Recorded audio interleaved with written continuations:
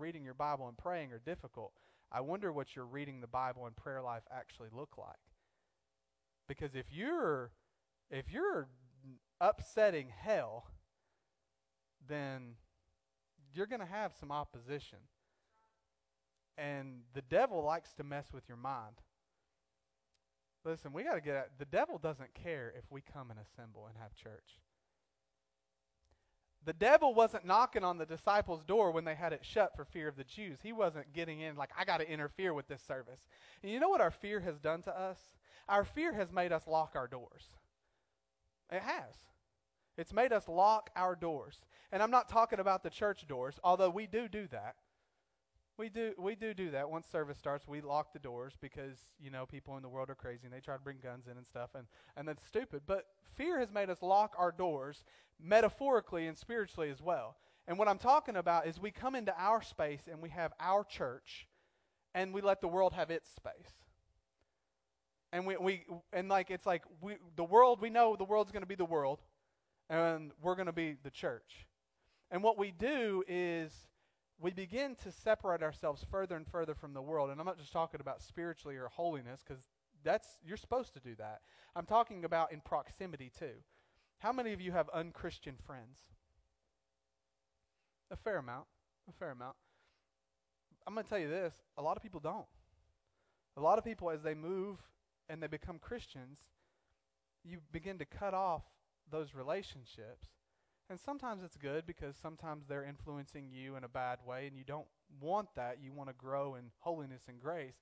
But also, what we do when we separate proximity is we remove all the light from their life. We remove all the light from their life, so we push these people further away and we're like, the world can have its space and we're going to have our space in church. How many of you talk about Jesus outside the church walls with unchristian people?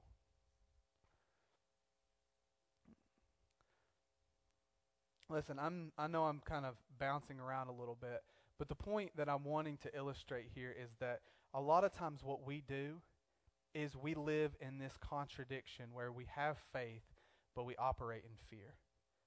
We have faith, but we operate in fear. And so even though we have faith and we believe in the resurrection, we still live our lives scared of things hindering our reputation, scared of people judging us or not responding favorably.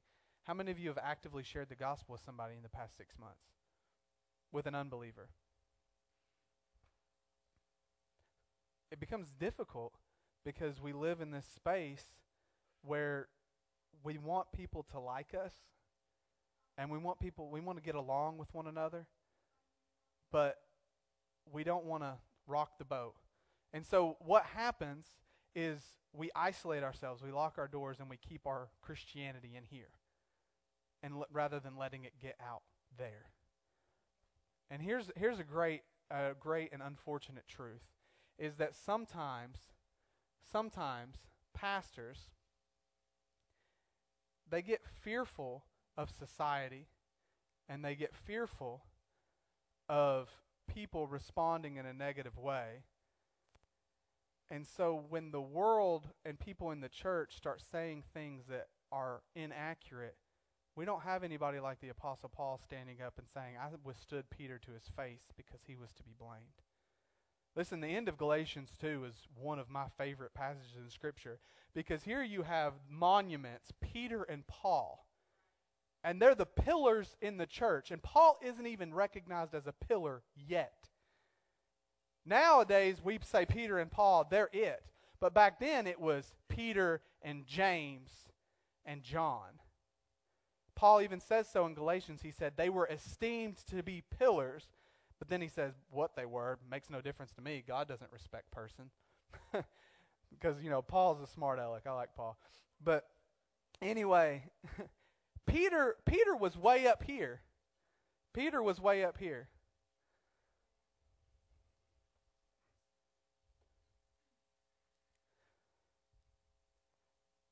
Peter was way up here, recognized as a pillar in the church.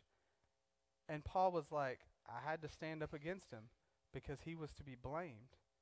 And he says that he was carried away When everybody was together, he was eating with the Gentiles, but when he heard that James and the circumcision were going to come, he separated himself because he didn't want to be judged inappropriately.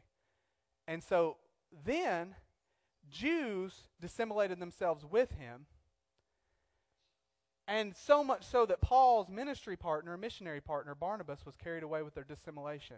And he says, and when I saw that they walked not according to the truth of the gospel, I confronted them. Where are the Pauls at today?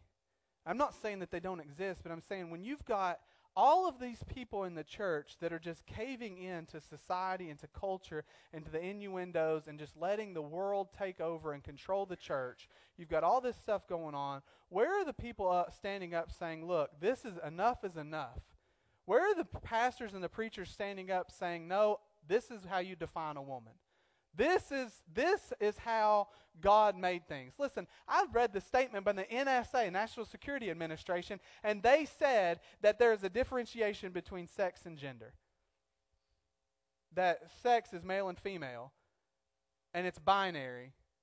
But and for medicinal purposes, it's binary. But gender is a social construct. I'm like, where are the people standing up opposing this, saying this is the biggest load of crock I've ever heard in my life? So we have faith, but we let fear shut us in. We let fear shut us in.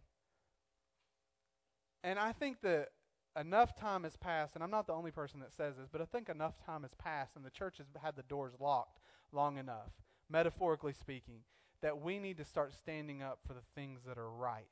And we need to start standing up even if it makes people uncomfortable, even if it makes people dislike us.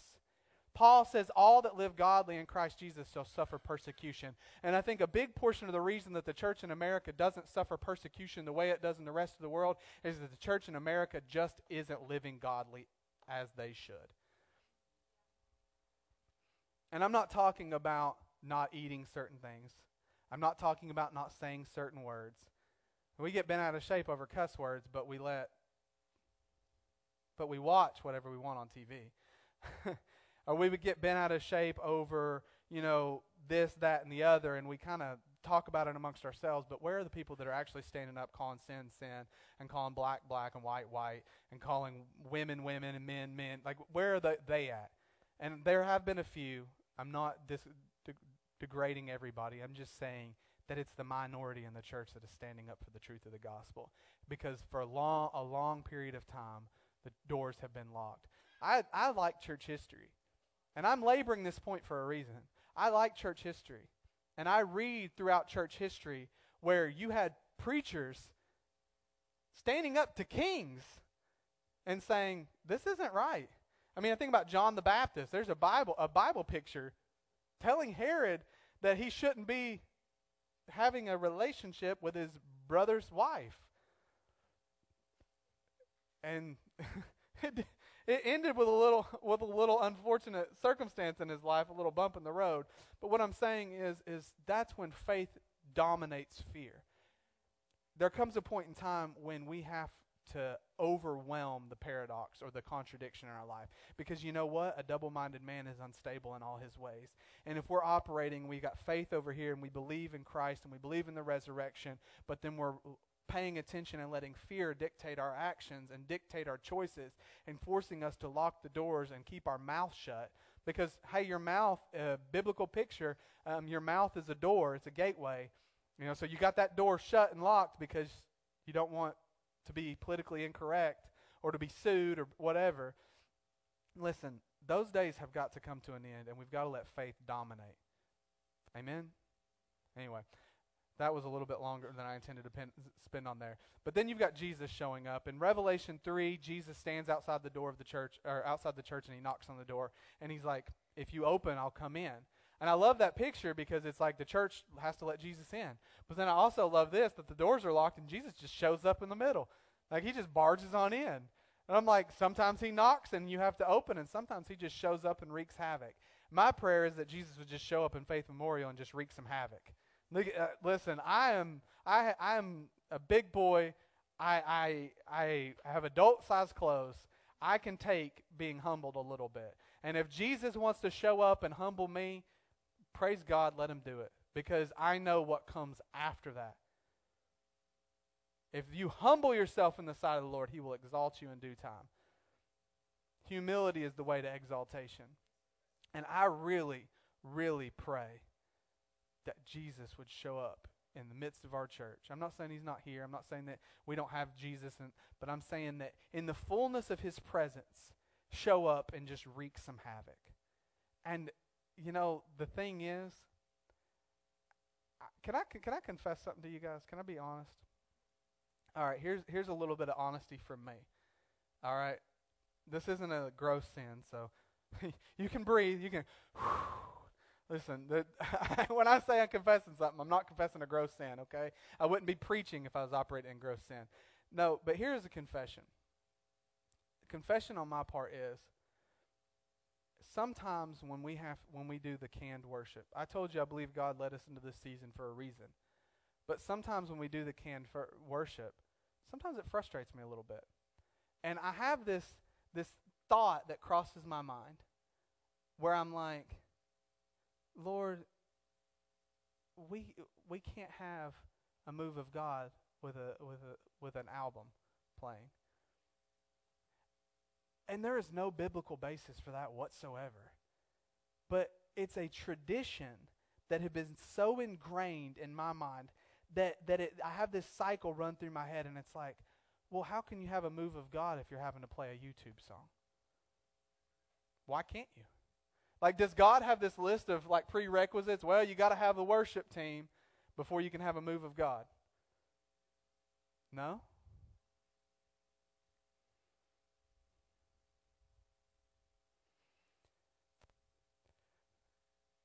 God doesn't have a list of prerequisites and requirements that you have to have before he says, no, I'm going to move. Other than where 2 or 3 are gathered together in my name, there I'll be in the midst of them. Like, that's all he needs is people that sincerely want to experience and encounter God, and he will be there and they will encounter God. And so I just ask myself, why do we feel that we have to have the trimmings and the trappings? Do you know what I mean? Has anybody else thought that? Just be honest. Just be honest. Let's have a little bit of a conversation back and forth. Is anybody else, when you're listening to canned worship, you're like, man, this is great, but this song would be better if there were people up here? I like having people in the house because I like when they can sing the song and then they're like, man, we could just re-sing that chorus again. That'd be great. And you can't really do that with a YouTube song or like a canned worship song. But that doesn't dictate whether or not God will move in the church. If anything, this can become a hindrance. And I think for a long time in the church, it has become a hindrance because we're like, we need the best preachers, we need the best worship team. And yes, I hit on this a lot because I'm trying to break something off of me and off of you guys, is that we have to get past this and get to a place to where, you know, some of the greatest movements in church history happened because they opened up a hymnal and sang together, and there was no canned music.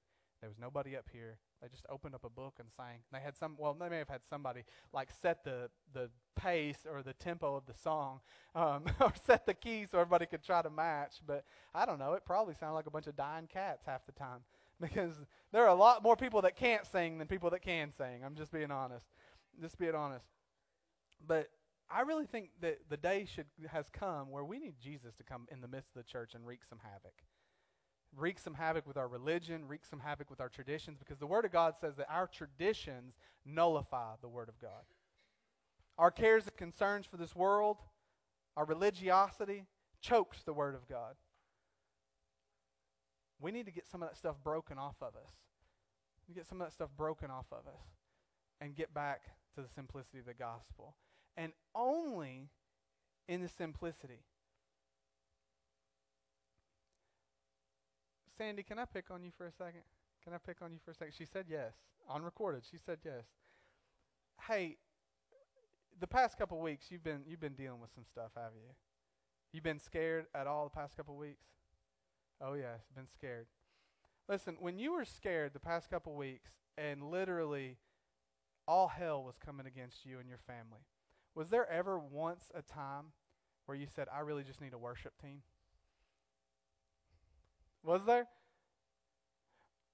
I mean, did you think about somebody in a certain way that they performed a song, or a certain way that somebody spoke, or like their eloquence? Or what helped you? Was it this? So it was more about maybe the lyrics of a song, or maybe the scripture behind the song. That was what helped you? That's what I thought. See, the reason I asked that is because we want all these things, and there's nothing wrong with that. There's nothing wrong with having nice things and desiring things to be pretty and to sound nice. But when push comes to shove and the rubber hits the road and all hell breaks loose, it isn't going to be having a good worship team that gets you through. It isn't going to be having an eloquent preacher that gets you through. It's going to be opening up your Bible and being able to know what a verse means. It's going to be able to know where to look to find a verse to get you through. That's what's going to bring you through when all hell comes loose. That's what's going to hit the fear head on and bring you through and allow faith to have the preeminence over fear. It's not going to be, oh, we had a great worship team and we had a service and everybody clapped their hands and stomped their feet, and I even seen a couple people dancing in front. That's fun, and I love that stuff. But when hell comes, that's not what's going to push you through. Chuck and Trish, you guys went through some hell, haven't you? Was it how good of a worship team we had is what brought you through? What brought you through? The prayer of the saints? Worshiping yourself? Amen. Yep. That's it. Worship, prayer. But it was what you had in you. What you were doing. And what the people were doing in the congregation. It wasn't the performance. It wasn't the eloquence of a preacher. But see, these are the things that we highlight in church. And they're like, we got to have an eloquent preacher, and we got to have a great worship team. But that's not what's going to matter when hell comes. That's going to leave you with your doors locked for fear. But having somebody come up here and say, I'm going to put in you, I don't care if you hate me, I'm going to make sure that you understand what this says and where to go when hell comes at your face.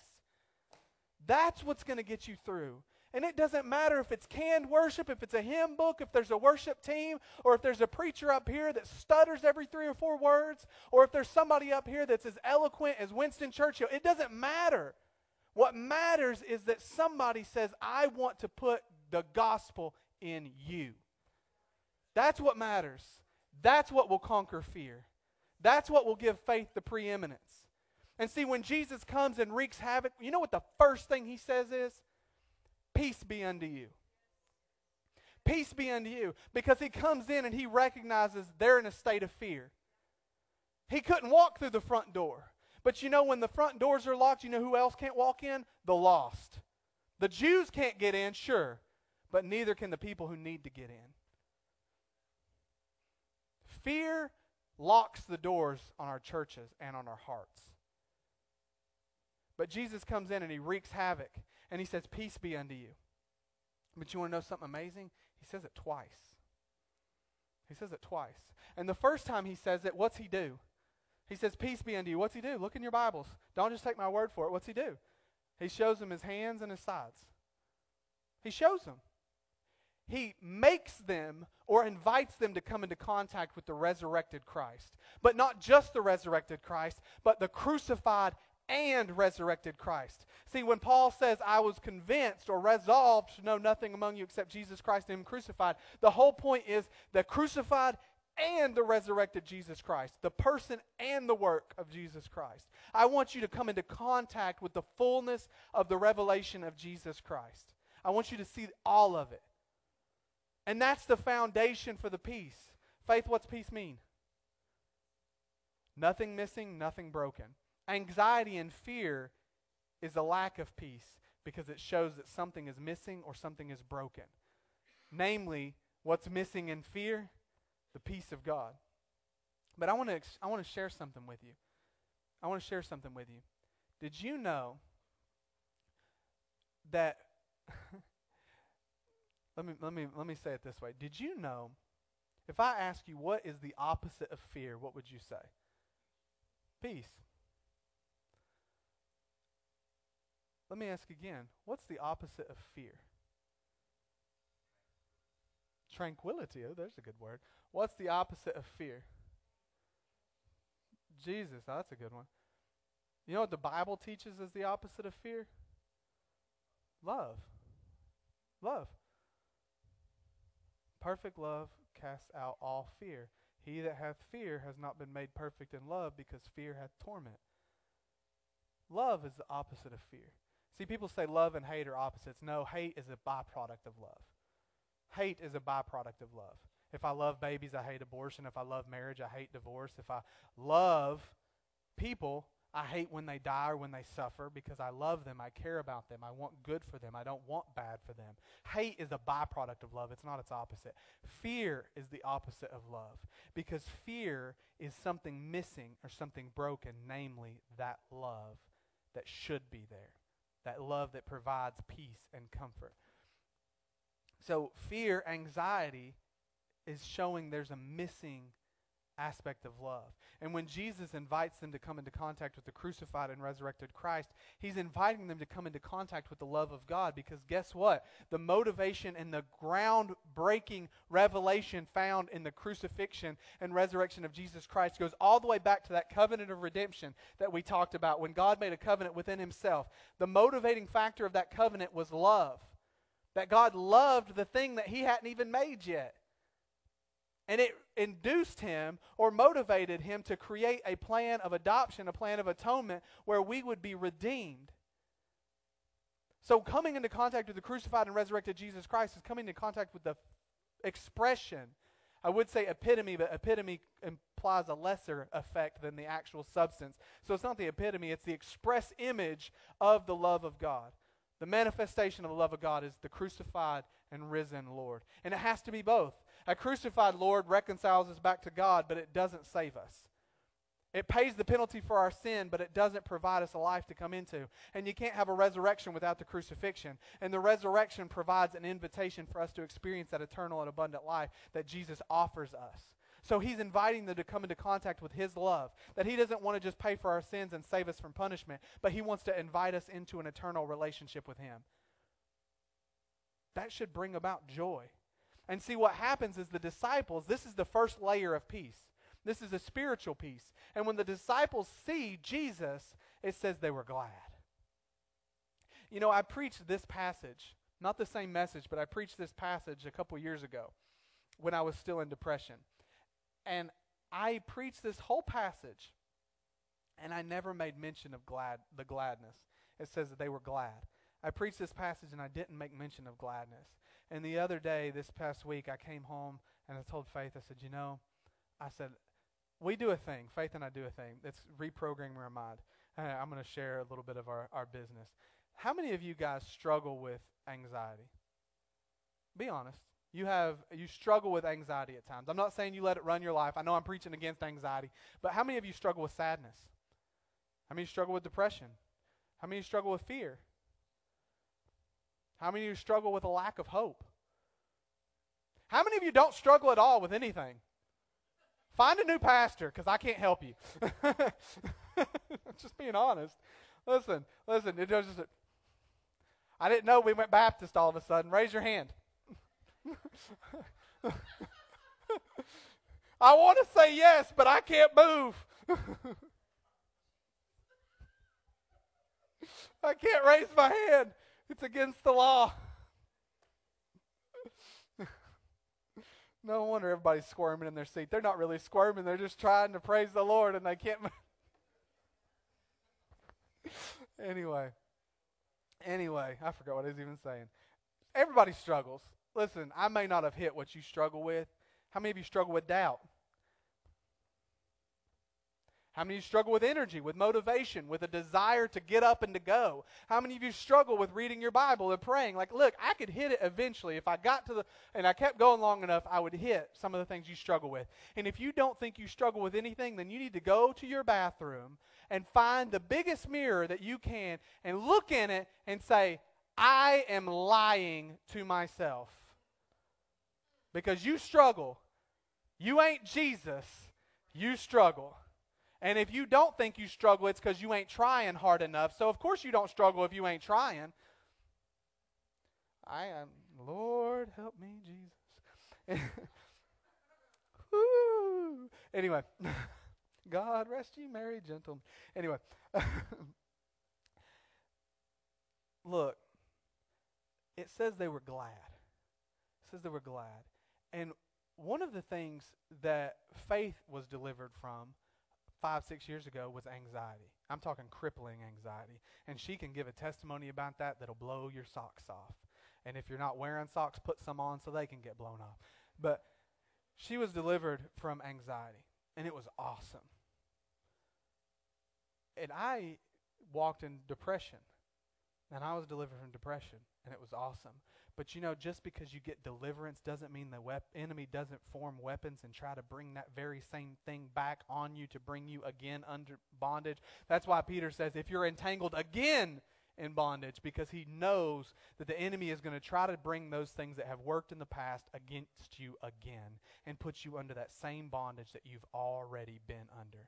And when it says that they were glad, I realized that that was the thing in this passage that the Holy Spirit highlighted to me the most. And it blew me away. And so Faith and I, this thing that we do is every night we reprogram our brains. So just so you know, a little psychology for you. Your brain is a record player and an amplifier. It is a record player and an amplifier. What it does is your brain, whatever you intentionally think about or process, your brain records that. And then when you're not thinking or trying not to think, it replays and amplifies those things that you have chosen to think about. So if you spend your time looking at your account book, worrying about how you're going to pay the bills, you ever wonder why you're not thinking about anything? The thing that pops in your mind is bills. You ever wonder why you're sitting in church and you're worried about Monday morning and going back to work? It's because you've been fretting and thinking about it so much throughout the week that when your brain is put on idle, it replays and amplifies those things you've chosen to think about. That's why Paul in Philippians says, think on these things. Whatsoever is true, whatsoever is just, whatsoever is good, whatsoever is lovely, whatsoever is pure, whatsoever is a good report, if there be any praise, if there be any virtue. Think on these things, and the God of peace who shall keep your hearts and minds through Jesus Christ. Like, that's the things that, the reason the Bible says that is because if you think on those things, when your brain has downtime, it will replay and amplify those things. So we do this thing where every night we tell each other, say 3 things that made you happy that day. Not spiritual, just happy. Just 3 things that made you happy. And like yesterday, one of mine and hers was we introduced the kids to Star Wars. We watched episode 4, A New Hope, which is the real first Star Wars. But anyway, we watched episode 4 with the kids. Asher and Claire loved it. So anyway, that was one of my things that made me happy. So we do 3 things that made you happy, and then we follow that with 3 ways you saw God work in your life that day. 3 ways you saw God work in your life. And what you will find happen, and so we introduce to these kids. So at dinner, we make the kids say one thing that they thought that made them happy, what was their favorite thing. And Asher, you know, he likes to be complete, so he'll say, well, what's one thing that made you sad? And we're like, no. Nope. There's no place for that here because we're reprogramming our brains to think about what makes us happy and how do we see God at work in our life. And trust me, if you do that, it will change the way that you think and change the way that your brain and your downtime operates. Like, you are a spirit, but you also have a soul and live in a body, so you need to know how to gain mastery over these other things. And this is just another form of devotion, and so that's something we do. And so when I was talking to Faith, I was like, I really saw God at work in my life because when I read the word gladness, I realized I preached this message a couple years ago, and I didn't even think about the word gladness because it was foreign to me.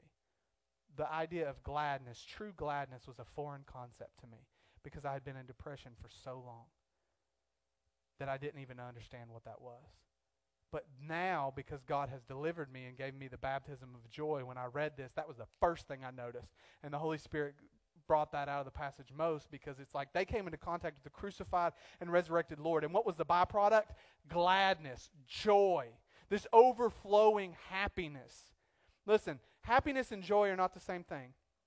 Happiness is an involuntary response that comes on you because of a situation or circumstance. Joy is a choice that you choose to let predominate whatever the circumstance is. And I want to teach you something. We're going to keep on the psychology vein. I've shared this with you guys before, I believe. But do you know that joy is a product of love? Joy is a product of love. And do you know that how perfect love casts out fear? Perfect love casts out fear because perfect love produces joy, and joy is what conquers fear and anxiety. The entire book of Philippians is based on this premise.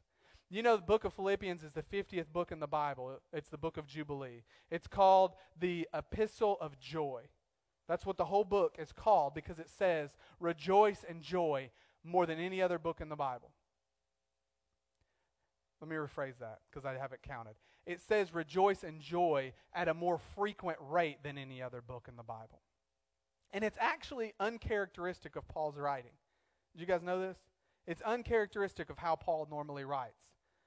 Paul doesn't normally say every time he turns around, in this that your joy may be made full, in this I joy and rejoice with you, and you also joy and rejoice with me. Rejoice, I say, and again I say rejoice, like it's constant throughout the book of Philippians. And do you want to know the reason? God gave this to me 2 years ago, almost, a year and a half. You know the reason? Because Paul talks, and he gives context clues in Philippians, that he had received a report from them. Through the context clues, you can see he received a report from them, and his letter was an answering to the report that he had received. And so he wanted to send Timothy, but he couldn't. And so he sent Epaphroditus, and he said, I'll send Timothy a little bit later, and I hope to come also. But he realized he had to answer this. And throughout the book of Philippians, what you see is you see Paul answering these questions that aren't there. And it's my belief that that's because he had received a report from them, and they were questions that they had. You know, he's like, hey, yeah, I'm in bonds, but don't worry, I trust this will turn to my deliverance. Yes, there are people that preach the gospel out of, strife and contention, but the others preach it out of love. The one, preach it out of contention, not sincerely hoping to add affliction to my bonds, but the other of love, knowing I'm set for the defense of the gospel. Like, he's answering these questions that haven't been asked in the epistle, because I believe he's answering the report that he had received from them. And what that report shows in the way that he answers those is that the Philippians were scared. They were scared and anxious church. If you don't believe me, read it and look and see how Paul deals with anxiety. And I never got this, but I was preaching a series on the book of Philippians. And I'm going to embarrass Faith again because she's awesome. You guys have no idea how awesome she is. So watch her turn 3 shades of red. Woman of God, amazing. But anyway, I was planning a message on Philippians, and I was like, God, there's just some things that just don't make sense to me. And I walked in, and Asher had his first loose tooth.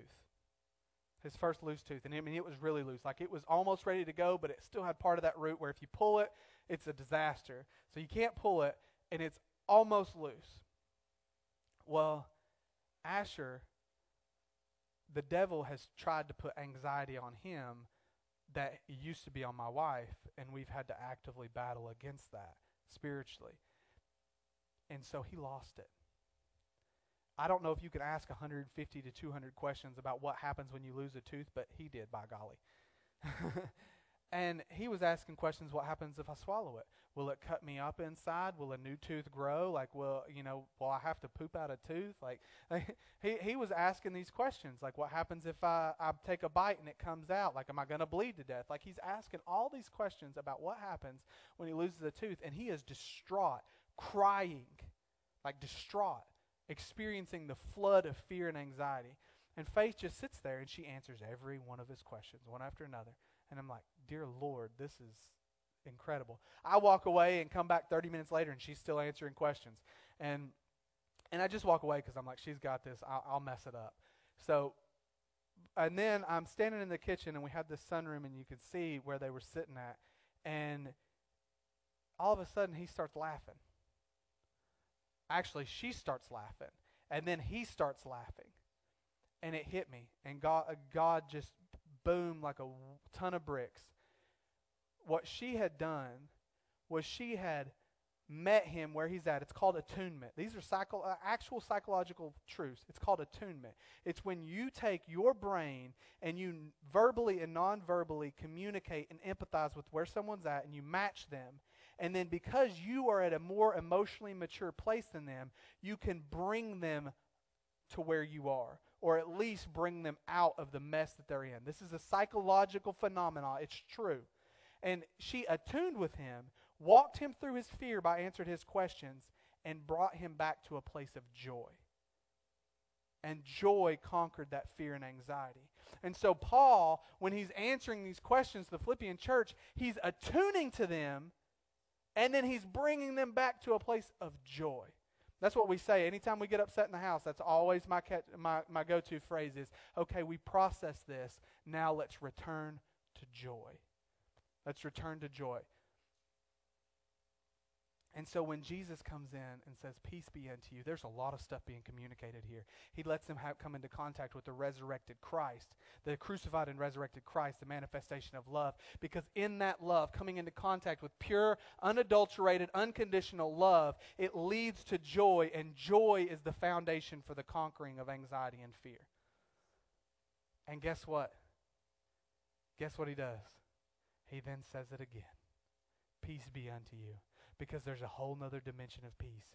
Listen, the peace that you get from coming in contact with a crucified and resurrected Savior, you have a spiritual peace that can flood over into a soulful peace. But Jesus wants to equip you with the tools to walk in that peace. And so out of that, he breathes on them and says, receive the Holy Spirit.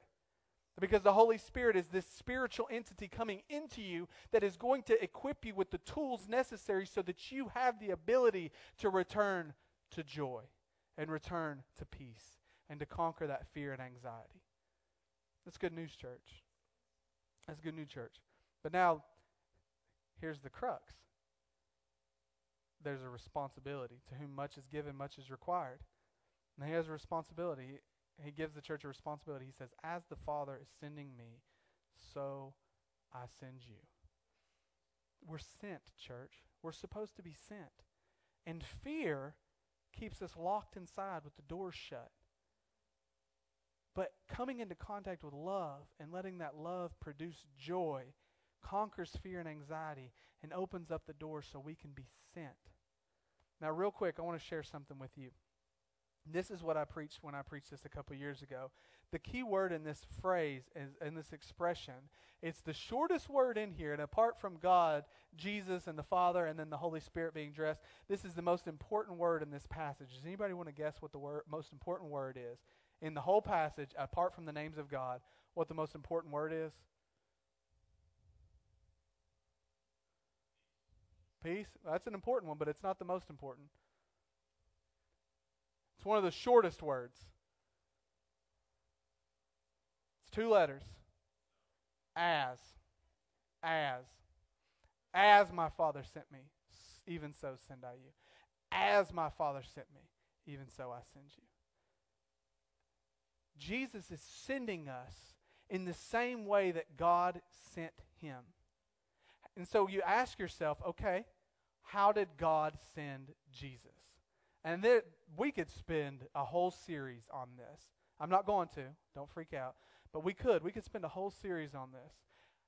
As my Father sent me, so I'm sending you. So how did God send the Father? And I'm going to give you 4 points, four little points. First of all, not one of the 4 points, but the foundation, love, joy, peace. Right? Relationship. But how did the Father send Jesus? How did the Father send Jesus? As a baby. He did send him as a baby. And he had to grow in that. Here's the first point. Are you ready for it? It's a culmination of everything we just said. Relationship. As a relationship. Out of the outflow of the relationship is how God, the Father, sent Jesus. Out of the covenant of redemption. There's no deficit in God. God is like, it's not God, I'm going to die if I don't have worshipers. Listen, God is not Tinkerbell, okay? Tinkerbell, if you don't believe in me, I'll cease to exist. God is not like that. We were watching the Santa Claus series, and they're like, why are you losing your magic? People are stop believing in me. The spirit of Christmas is dying. I'm like, what a crock of baloney. Like, God isn't like that. There's no deficit in God. Whether people worship him or whether they don't, he's got billions of gajillions of angels, if those are even words, which are not, worshiping him. He doesn't need anything from you. It is not like God is waiting, oh my gosh, if they don't worship me. Like, then sometimes in evangelistic circles, we paint God that way. Like God is this weak, little, effeminate character that's like, you're hurting my feelings. It's God. I mean, come on. He doesn't need you. He wants you. He desires to have a relationship with you because he delights in you. But listen, I've said this before. You're going to glorify God either way. If you come to him and surrender and repent, you're going to glorify him because of his love and because of his mercy and because of the outflow of how good he is. But if you don't, you're going to glorify him because he's just and because he won't let sin go unpunished and because he will not allow a transgression and someone committing spiritual treason against him to go undealt with. So you're going to glorify his justice and his holiness and his righteousness. You're going to glorify God either way. You get to choose how you glorify him, but you will glorify him either way. He doesn't need you. He wants you. And so when God the Father sends Jesus, he sends him out of the outflow of relationship. A lot of people are going and standing up in pulpits preaching the gospel, and they don't know Jesus than the man on the moon. There are a lot of people that stand behind pulpits, some of them even on TV, doing all kinds of sorts of crockamamie bull, and they don't know Jesus. I listened to a guy the other day, and they were asking, I'm not going to name names because that doesn't help. I'm just going to tell you the situation, the issue. I listened to a guy preach the other day, and they asked him, they said, how is it that Muslims and atheists listen to you? You have more unchristian viewers than Christian viewers. How is that possible? And he says, well, I just teach these life principles that anyone can do, and they lead to having a better life, and they lead, to accomplishing your dreams. And it's like, and then he's like, well, don't you care about, revivals and things like that? And he's like, no, not really. Not so much. We care about helping people have a good life. It's like, great, you don't know Jesus. You don't know Jesus. You have no idea of who he is. Other people standing up there and pretending to cut their hand and hold their own blood over a cup and saying this is communion. They don't know Jesus than the man on the moon. People saying, they say we're blab it and grab it, and we blabbed it and grab it, and now we have it. They don't know Jesus. Listen, I could go on and on and on, but there's all kinds of people that are standing in places like this and they have no relationship with Jesus because they don't preach Jesus. They preach their philosophy and their ideology and take advantage of the people that are actually trying to find the truth and exploit the gospel and then slap Jesus' name on it. They don't know him. They don't know him. So it's relationship. Don't worry, I'm bringing this to a close. I'm not going to spend forever. The next point is he sends him as a baby. You know what the word indigenous means? It's a big word. Indigenous, you think about like indigenous peoples or indigenous tribes. It just means of that way. Like of the people. Like made in the people. One of the things I love about missions, true missions, is missions used to be we're going to go and put an American-style building church in a tribe. So you got all these tribes living in teepees, these people living in teepees, and in the middle you got this little white church with a steeple on the top. And it's like, that's not missions. Like, that's colonization. Missions is supposed to be, and true missions, and thankfully the church has kind of got to this place, is you go in and you raise up and disciple leaders in that tribe and let them pastor a church. And the church looks like all their other architecture. That's like true mission. And God didn't just appear on a mountaintop and say, do this, this, this, and this, and I'll see you in, a couple millennia. No, he actually came and was born of a virgin and took flesh upon himself and was walking among us so that he could show us how to do it. So he sent him as and of the people. He also sent him prayerfully because Jesus was a man of prayer. And then the last point is he sent him empowered. Jesus was filled with the Spirit at his baptism. So you've got relationally, you've got indigenous, you've got prayerfully, and you've got empowered, and it spells the word ripe because I'm cool and I had to make it spell a word. But anyway, so there you go. That's how God sent, the Father sent Jesus. He sent him out of the overflow of the relationship. He sent him as of the people, as and of the people. A lot of times we go and we try to say, well, if you're not looking like us and talking like us and dressing like us and acting like us, you're not a Christian. That's not the case.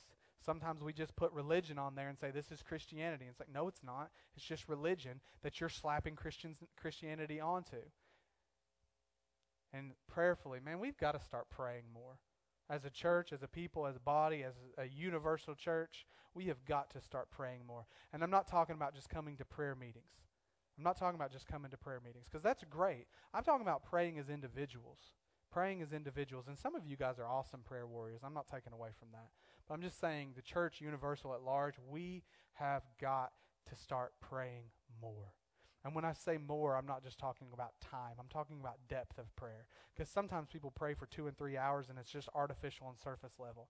And sometimes there's people that pray for 3 and 4 and 5 minutes while they're washing dishes, and it's got more depth and more spirituality and more holiness than the person that just spent 4 hours in prayer. I don't care how long you spend in prayer. I care about how deep you go and how authentic your prayer is. And then the last point, obviously, is receiving the Holy Ghost and going out empowered. So here's the end-all message. Can I do that? The takeaway? The takeaway is that the church has been existing in this paradox of faith and fear for a long time.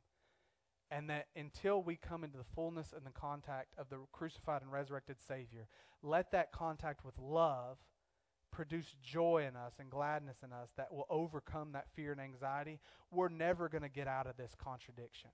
Never going to get out of this mixed balance. And as long as we're stuck, a double-minded man is unstable in all his ways. As long as we're stuck in this contradiction, in this paradox, the doors are going to remain locked, and we're never going to accomplish the purpose for God that God has sent us for. Because if those doors are locked, what do you got to do to get out of a locked door? You got to unlock it. So they were stuck in the room. Yeah, people were stuck on the outside, but they were also stuck in because of their fear. And so until we can get past this fear through love, which produces joy, which overcomes anxiety, until we can get out of that, we're not going to go anywhere. That's the prerequisite for initiating and fulfilling the Great Commission. Amen? All right, let's pray. Dear Heavenly Father, Lord, thank you for an awesome opportunity to come into your house and to preach your word and to listen to your word. Lord, I pray right now that something in the message, Lord, was not of me, that it was filled with your Spirit and that it was able to produce an everlasting change in the lives of everyone here. Lord, let it be a motivating word that empowers us and encourages us to go out and to spread your gospel and to share your love and your faith and the things that you have accomplished for us. And Lord, let your glory take over. Lord, let your presence be in this church and let it be on these people and let them be presence bearers and take your presence out into the community and the different circles that they exist in. And Lord, let us see a work done in our day. In Jesus' name, amen. All right, guys, y'all are dismissed. I love you. We'll talk to you later.